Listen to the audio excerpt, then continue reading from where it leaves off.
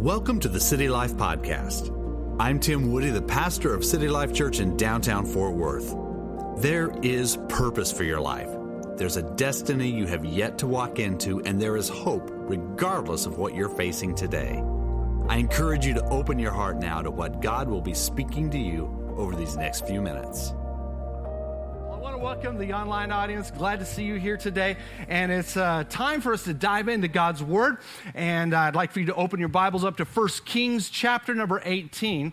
1 Kings 18, verse 19, and I'm continuing in this series called Impossible, and many of you received this a few weeks ago. This is a little card which has a lot of the scriptures on it that I'm basing this series of messages on. I encourage you to take these. These are out there in the foyer. If you haven't had one yet, take this and begin to put these to memory, because this is a powerful, powerful tool on helping you to overcome even impossibility thinking. But you know, one of the things that seems to be impossible today is how do we convey God's truth? Conveying God's truth has become, seems like it has become a near impossibility for Christians in today's culture. Our culture is in a state of decay. It's good that we just recognize that and honestly talk about it. But a lot of times in today's culture, Christians will be criticized and mocked and berated if they are, and people will even turn against you if you or when you begin to talk about the truth of God. That happens a lot. And so what ends up happening as a result of that is a lot of believers just simply become intimidated by the culture. And I'm not here to shame anyone who feels that way, but I'm going to give you some tools to deal with it, because you might feel intimidated to even share your faith because of fear. I just don't know what to say, because nobody believes anything anymore. And see, the problem is that truth has been twisted. And so we as believers, even as believers, we're struggling to overcome some of the cultural lies that are going on. And you might feel like, well, if I don't even understand it all, or if I don't have a good handle on apologetics, which is defending your faith, if I'm not educated enough to do that, then I can't really share who Jesus is. I can't really share the truth of God. But see, I believe there is a key that a lot of believers are not utilizing, that I believe in and I practice, and I want you to practice it as well. So I'll be talking about that today. But to get us started, I want to talk about something in our culture that is highly controversial, all right? You guys want to hear some controversy? Okay, yeah, this is good. But this is controversy, and it's interesting because it shouldn't be controversy within the church, but in many churches it has become controversy because of people's definition of truth, how it just keeps shifting and changing. There are a lot of pastors who won't even address this anymore because they have a fear that somebody might disagree with them or try to argue with them. And it simply has to do with the faulty logic of abortion. And really what abortion is nothing more than the ancient demonic rites that were performed by the idol worshipers of Molech and Baal and Ashtoreth, and that's part of what they did, and it continues in today's culture. It's actually very demonic. But see, there's a faulty, and most people know, a lot of believers know that, but see, there's a faulty logic behind it. And I want to talk to you about that for just a moment. It's the faulty logic is this, is that it says, the culture says people should choose whether their unborn child should live or die. And it's even built into the legal system. But there's some weirdness associated with it as well, because the legal system can't even really agree with itself because it's built upon a lie. For example, in Minnesota, there's a 1986 law that was passed that says this, is that the killing of an unborn child, and they call it in their law an unborn child, at any stage in the prenatal development is considered murder or manslaughter. Did you know that's a law in the state of Minnesota? And it's actually a felony to cause the death of an unborn child, and those are the words they use, an unborn child. It's a felony to cause the death of an unborn child while you are performing a felony. So let's say I break into your house in Minnesota, I'm not going to do that. You don't live in Minnesota anyway. Thank God we don't live in Minnesota. We'd still be scooping snow right now if we lived in Minnesota. But let's say I break into your house in Minnesota and I'm stealing some stuff and there's some woman there and I punch her in the gut and she loses her baby. Well, I could be accused of literally a felony. It could even be first-degree murder. Murder and manslaughter is actually part of what they have built into this. And it's this is commonly known as Minnesota's fetal homicide law. And I think that's actually a good law. But it's interesting because Minnesota is also one of the 12 states in our union where abortion has what they call expanded accessibility, which means you can do pretty much whatever you want, whenever you want, however you want, if you want to murder your own child.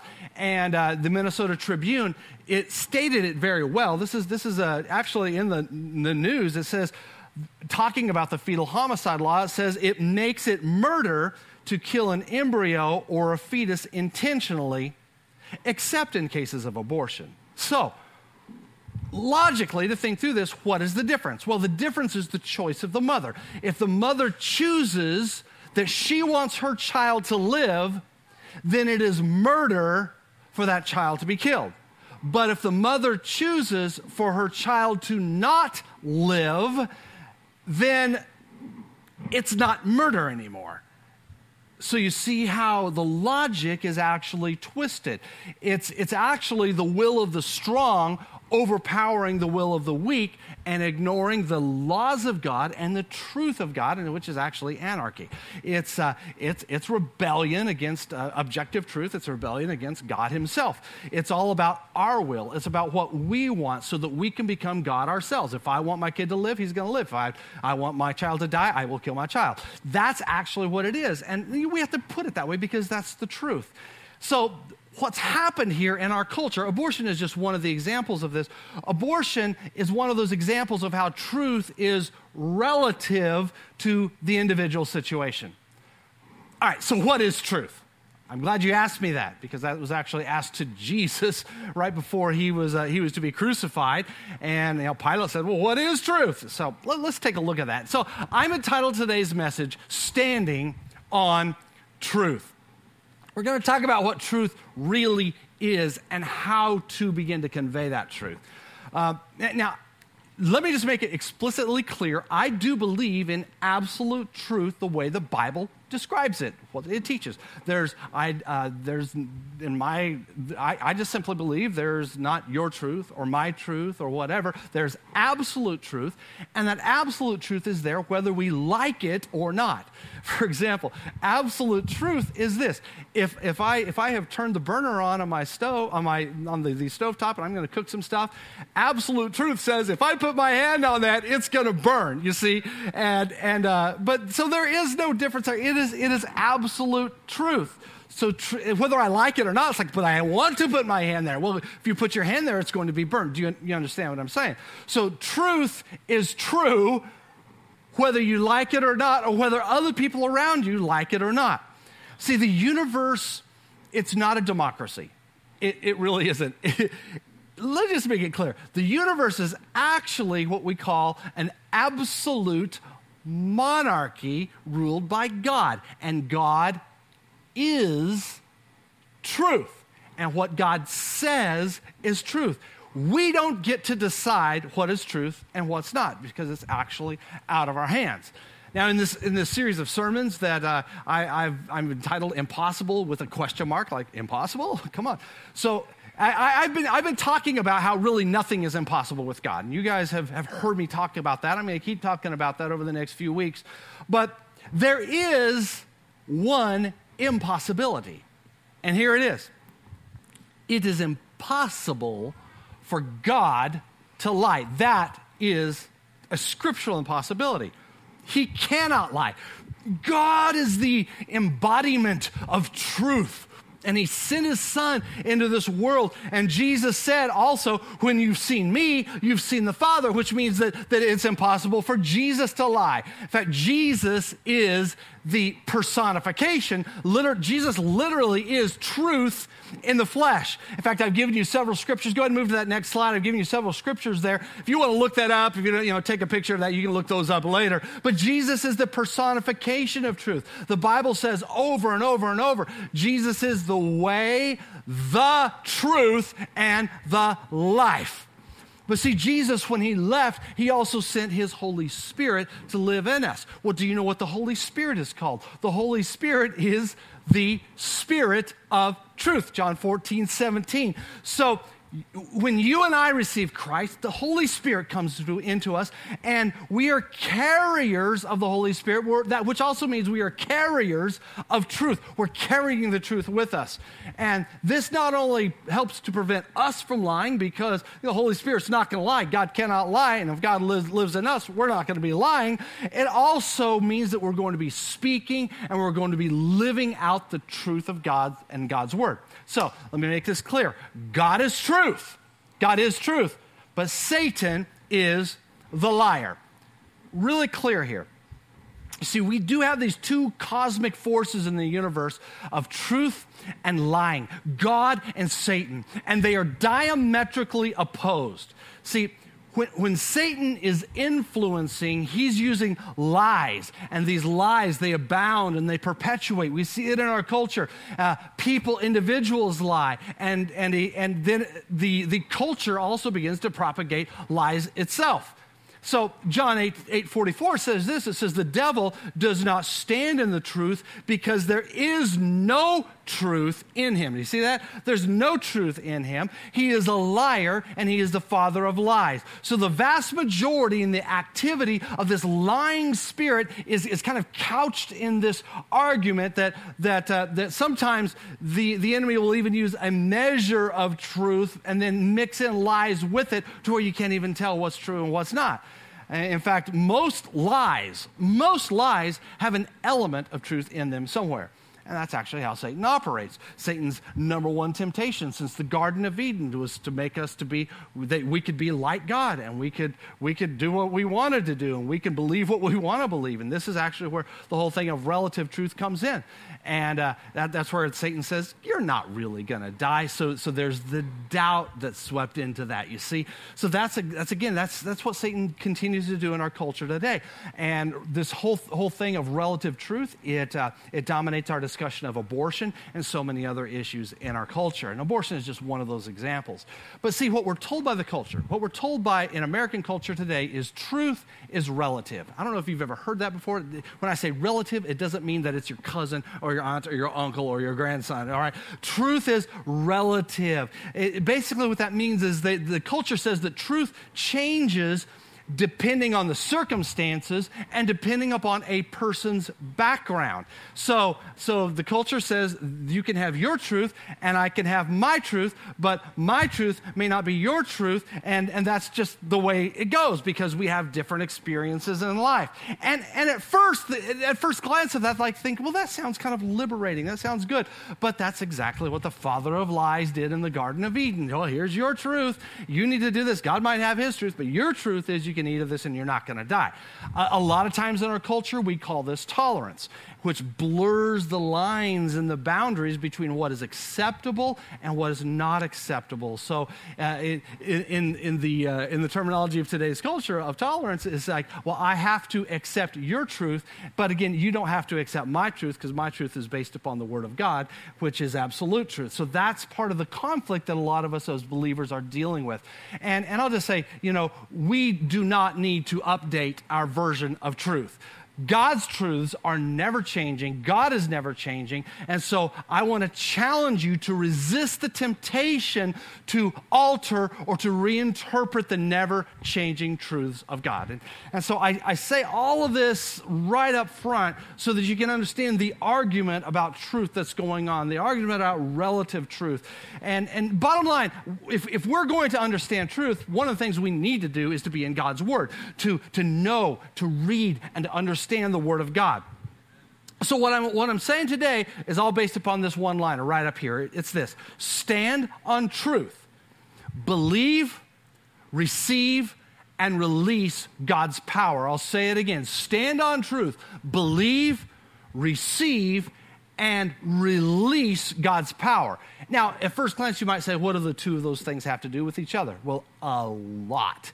See, I believe that the scriptures convey the very best method to stand on truth, and that is to believe, to receive, and to release the power of God. That's actually how Jesus did his ministry.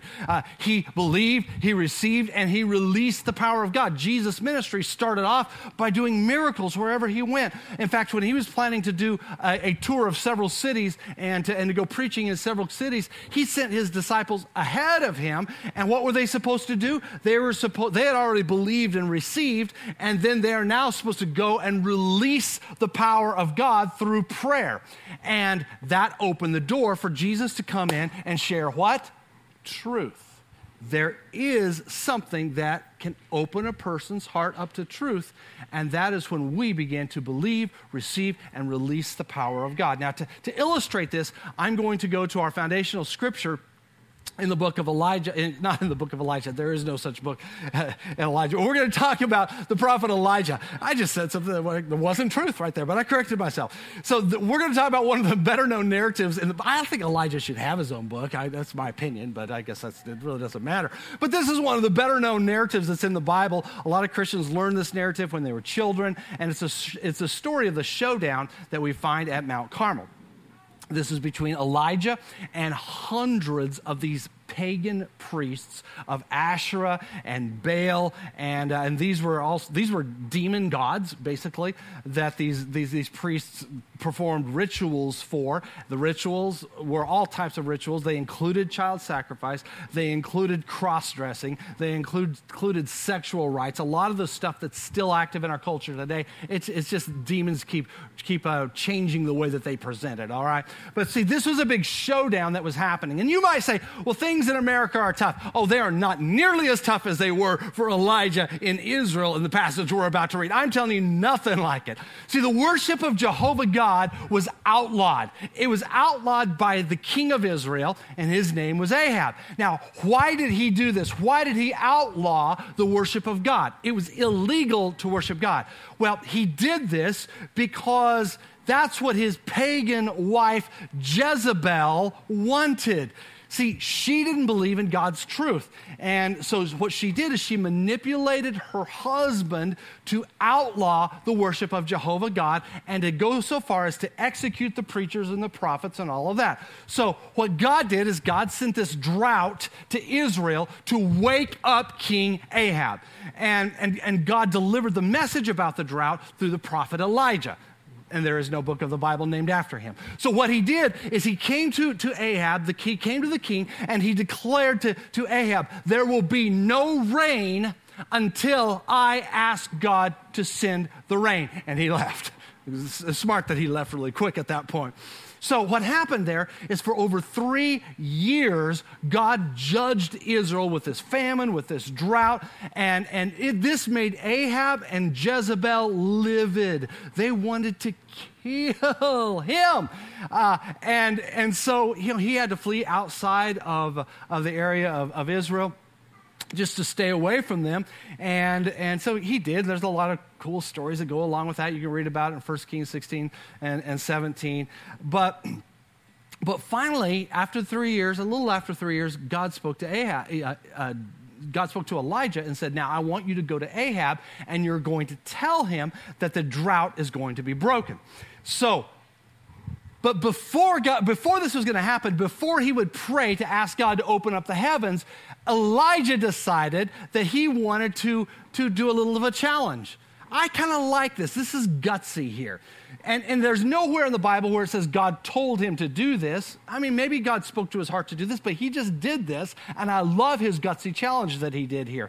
So he said, I want us to assemble all of these pagan priests of Baal and Ashtoreth. And we're going to assemble them with this huge audience of spectators. Bring as many people out as we can. And we're going to have a showdown to see which God is the true God.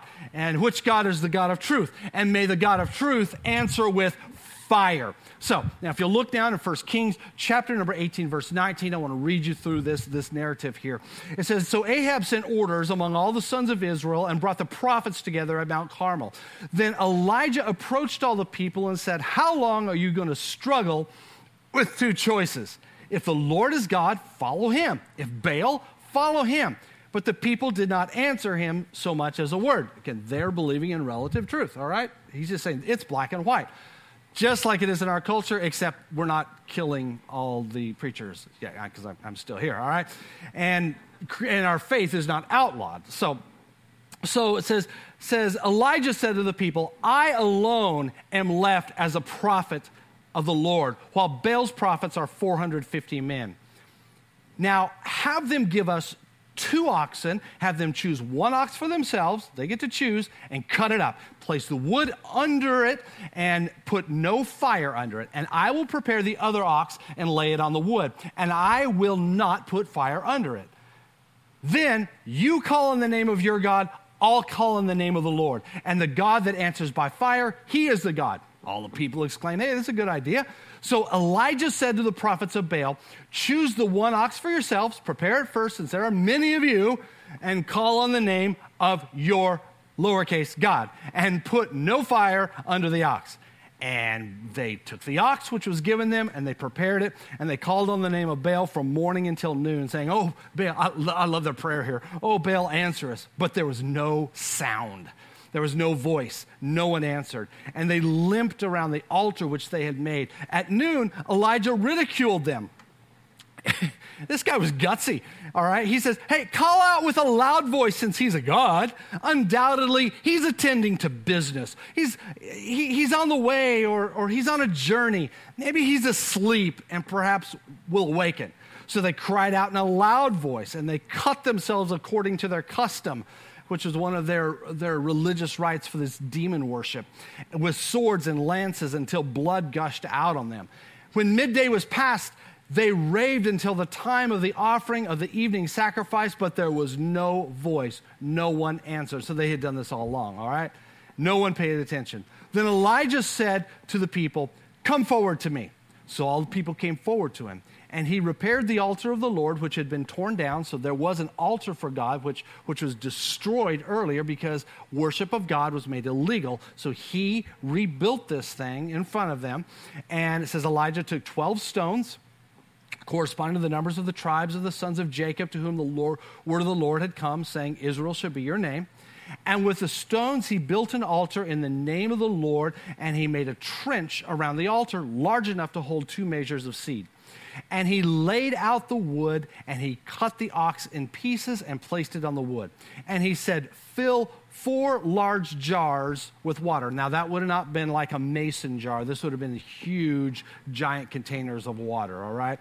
"Fill 4 large jars with water and pour it on the burnt offering and on the wood." And he said, "Do it a second time." So they did it a second time. Then he said, "Do it a third time." So they did it a third time. And water flowed around the altar and filled the trench with water. Then at the time of the offering of the evening sacrifice, Elijah the prophet announced and said, "Lord, God of Abraham, Isaac, and Israel, today let it be known that you are God in Israel, and that I am your servant, and that I have done all these things at your word. Answer me, Lord, answer me, so that these people may know that you, Lord, are God, and that you have turned their heart back."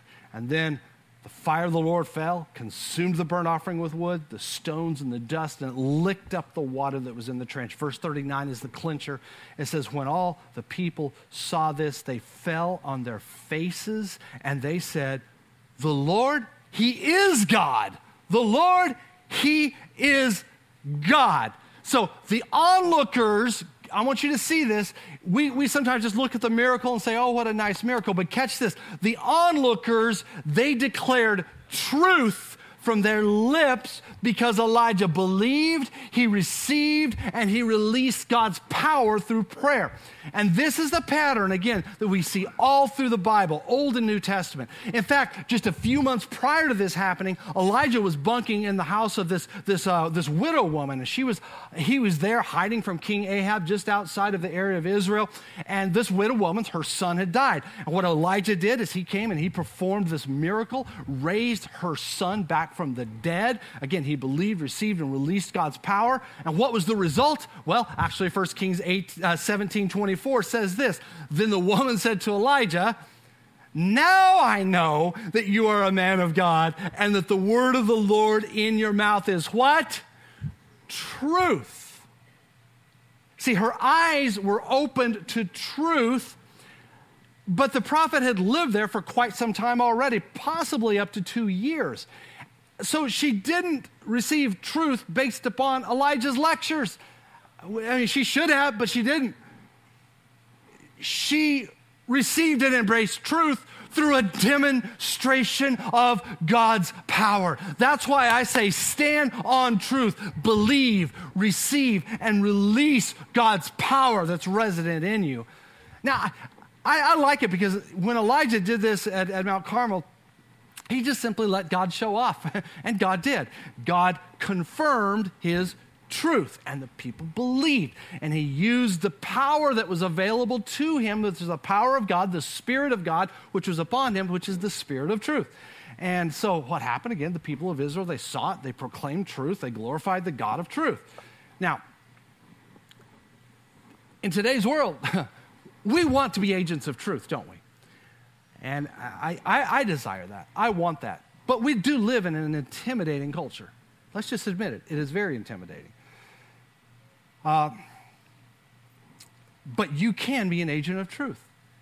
You just have to do this. Believe, receive, and release God's power. It opens the door for people to see and to declare the truth of God.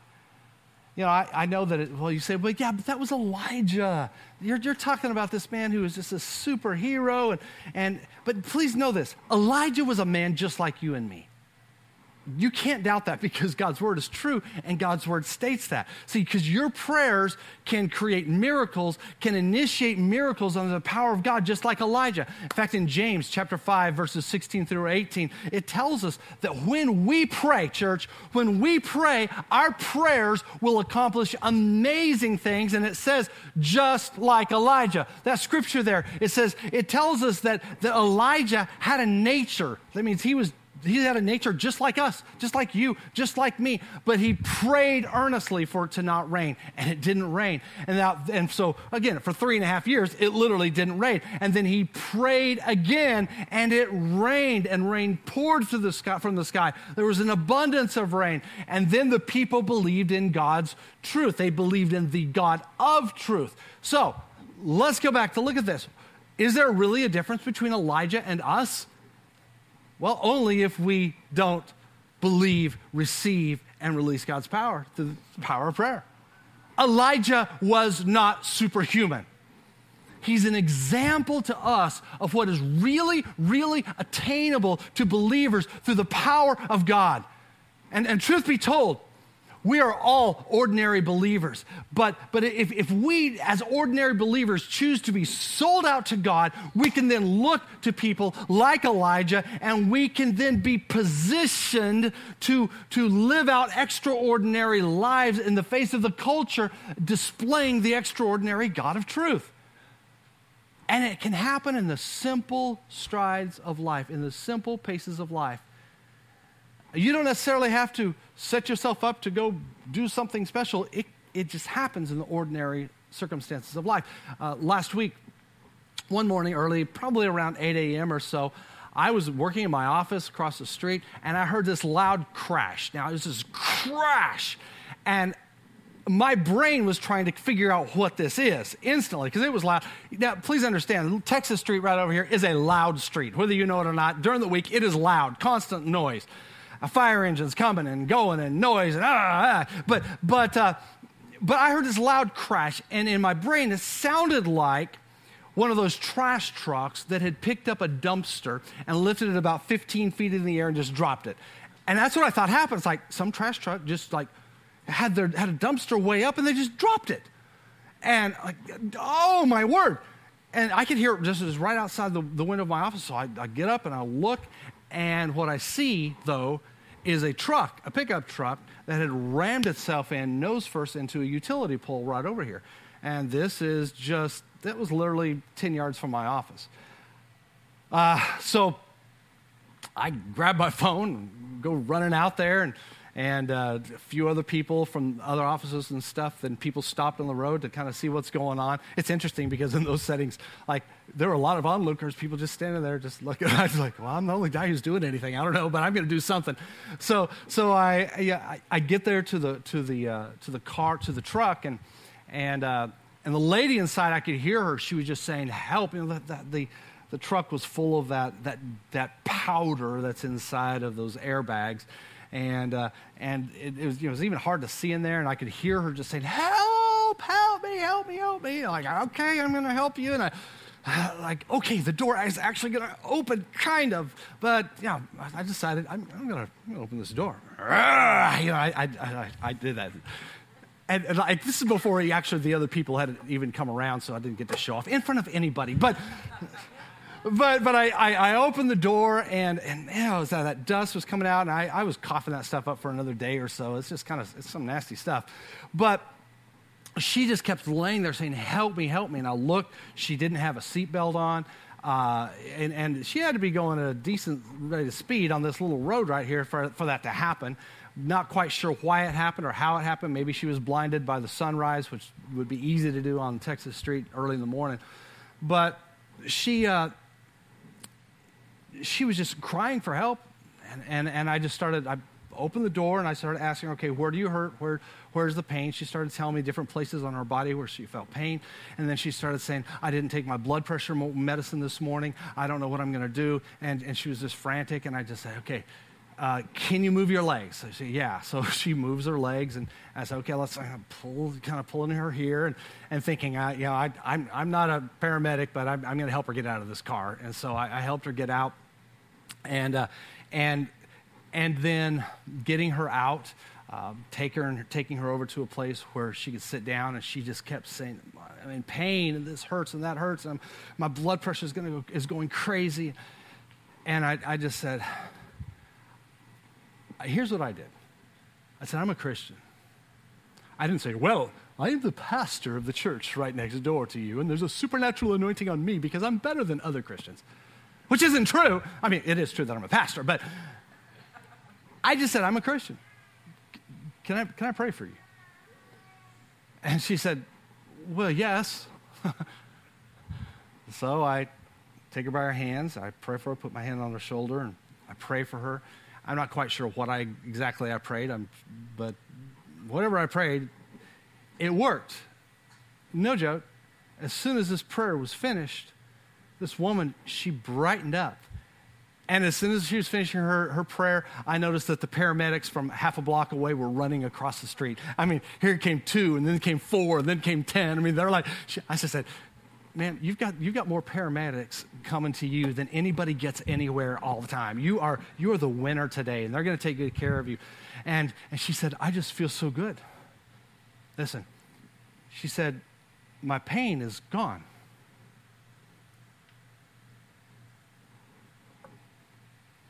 And then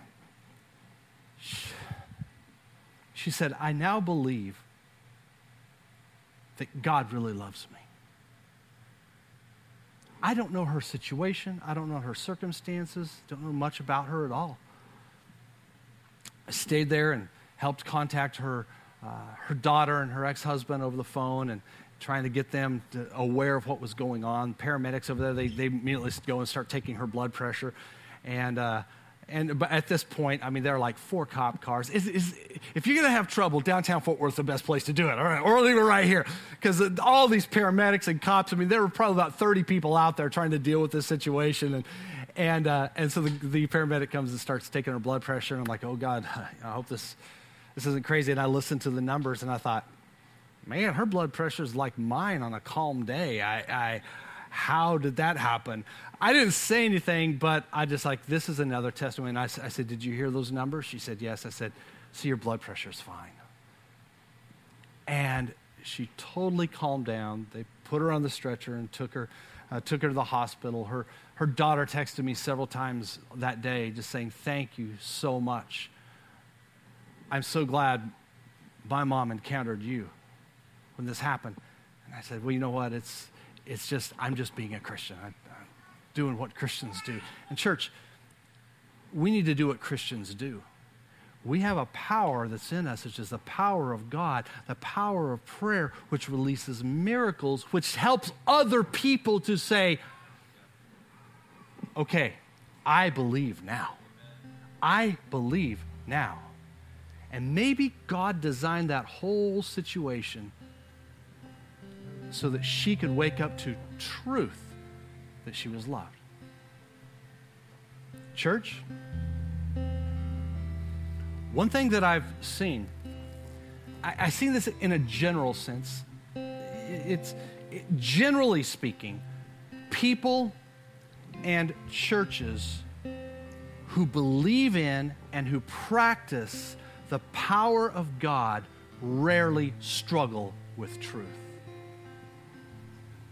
That's why I want to say stand on truth. Believe, receive, release God's power. I mean, are you willing? If you want to make a difference in your world, on your cultural street, what we got to do is take corrective action now so that we are ready and we're prepared. So God can use you as you believe, receive, and release God's power. I told you about this last week, one of the things that I'm honored to do, and I don't really prop up the thing of being honored to do it, but it is a privilege, but I see it as something that's very important for our city. Is I was invited by the mayor and city council to pray over them as at their swearing-in ceremony on last Monday or Tuesday evening. So I went in and they called on me and I went and prayed a prayer, and you guys know I'm not going to pray baby prayers. I'm going to pray. I just like, Holy Spirit, fill this place. Holy Spirit, bless this one. I started calling out their names. Pour out your Spirit on this one, this one. Yeah, some of them need a lot of Holy Spirit poured out on them, but that's for God. That's for God to handle. But I start speaking it and declaring it over them, and speaking it over that room like you're welcome in this place. May this be. I start declaring things that are in the Bible about our city, over our city, and I don't know how that's going to fall, but I know that it's what I want. That's what God put on my heart to do. As soon as I finished the prayer, in Jesus' name, amen. I don't have trouble saying his name. In Jesus' name, amen. And the mayor looked up and had a big smile, gave me 2 thumbs up, and so I went and did my thing. Later that day and into the next day, I received from 6 different city council members private messages saying, you have no idea how much that prayer meant to us and means to our city. We stand with you. We stand in agreement with you, and we believe that's what God wants for us. So what I did as a pastor is, in that case, I used my role, I used my position as a pastor to invoke the presence of God into a setting. And I don't know exactly what God may do or what the enemy had planned to do in that meeting. But I tell you what, when I called down the presence of God, I could feel it in the room. But it's not about me. Church, we all have that authority. We all have that power. We are all normal people. Elijah was just a normal man just like us, and God wants to transform you. God wants to empower you to make Jesus known. Jesus is truth, and that truth will transform lives. It'll transform your life. It'll transform your home. It'll transform the way that you interact with the community. I tell you what, that Jesus Christ and the Holy Spirit is the open door for the supernatural. And then nothing becomes impossible with God. This is when we begin doing this, people's lives are going to be changed. The culture will see and they will know that the God of truth is among them.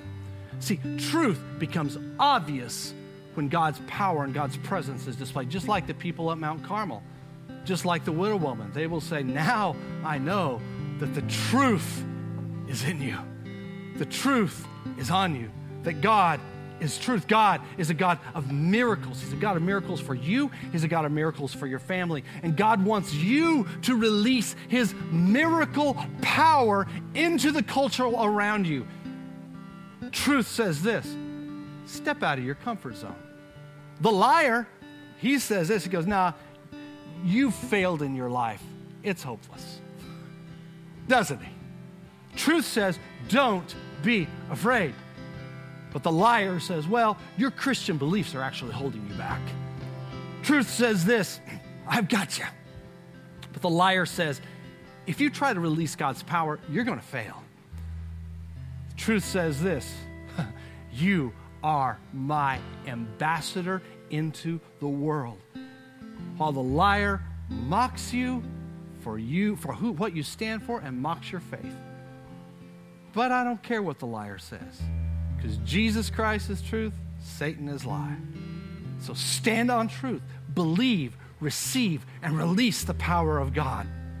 And I want you to leave here a different person. I want you to leave here an empowered person, a person who believes, receives, and releases the power of God. First of all, you got to believe. You got to believe. This doesn't work without believing. So really, with nobody looking around right now, I want you to lock yourself in with God. Are you a Christian? Are you in relationship with God? Are you right with God? So if you were to die today, would you spend eternity in heaven? If you were to crash into a utility pole on your way home and lose your life, would you be with God in heaven? And if you don't know that, I want you to believe and then confess it with your lips that Jesus Christ is the Son of God. That is the Spirit of truth. And what happens then, the Spirit of truth, the Holy Spirit, comes to live in you. That's the first step, is to believe. So if that's you this morning and you need to receive Christ before we go any further, at the count of 3, I'm going to have you lift your hand so that I can see it. And then I and others in this room, we're going to have faith. We're going to believe God with you. We're going to pray together. And you have the opportunity to receive Christ into your life through simply belief. So let's take the first step on this. Who just says, I need Jesus. I need my sin forgiven. I want to be a Christian. Lift your hand high. 1, 2, 3. Lift it high. Thanks. Thanks. Thank you. Thank you. Put your hands down. Since you lifted your hand, I want you to pray these words with me. Church, pray this as well as an encouragement to people around you. Come on, pray these words. Dear Jesus, I believe that you are the Son of God. And I ask you to forgive me of my sin, to wash me of my iniquity, and make me a new creation. Let the old be gone. I choose to turn away from it, to pursue you and to pursue your ways. In the name of Jesus Christ, I'm saved. Amen. Amen. Amen. You know, that's the best thing that can happen today right there. But the second thing is to also receive. You see, when the disciples came right after the resurrection, the disciples were with Jesus. Jesus came to them and they received salvation. Jesus breathed on them and they received the Holy Spirit. But later on, they needed to be filled with the Holy Spirit in Acts chapter 2. And so that's, believing, when you believe, the Spirit of truth comes to live in you.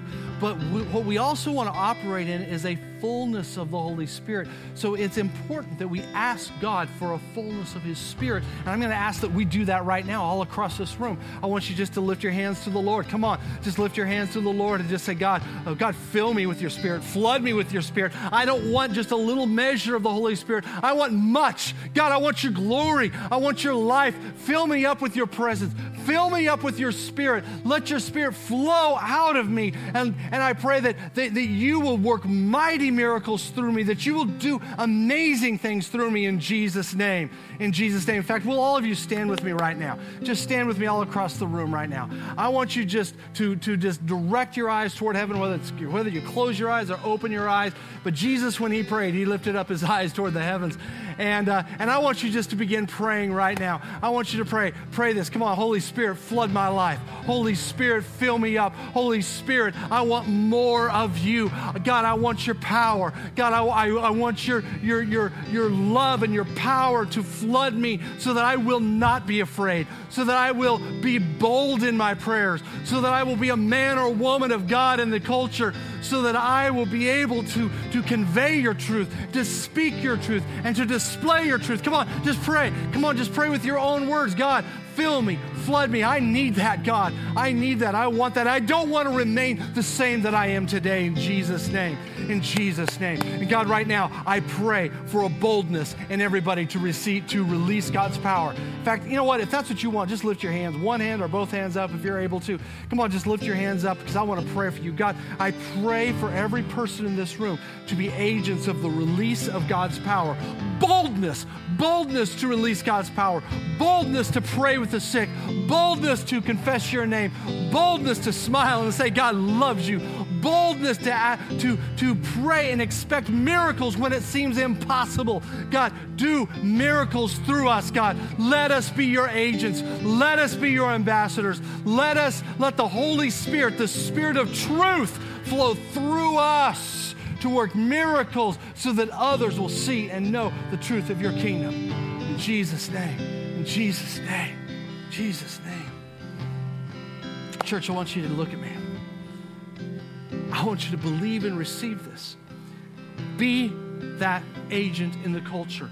Yeah, I know we live in a decaying culture, but you are salt. You are light. You are life wherever you go, and you change the atmosphere. You see, when you walk in this thing, when you walk into a room, the atmosphere will shift. It will. The atmosphere will shift. And that's what I'm encouraging you to walk in. And you don't have to be preaching at all. You just walk in and that atmosphere shifts. And there are opportunities all around you to release the glory, to release the presence of God that's inside of you. And I want you to let that out. Will you do that? Will you do that, church? Will you leave here with a changed heart and a changed attitude toward the things of God? Amen?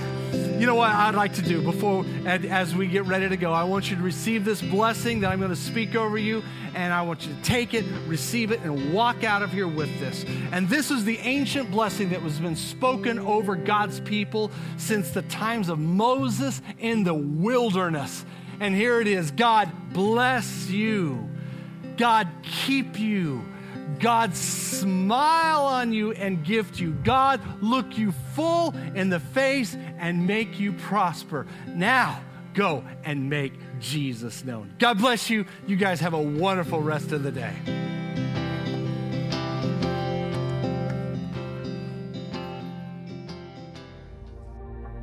Thank you for tuning in to the City Life Podcast. If you're interested in attending our Sunday service or would like more information, go to citylifefw.org.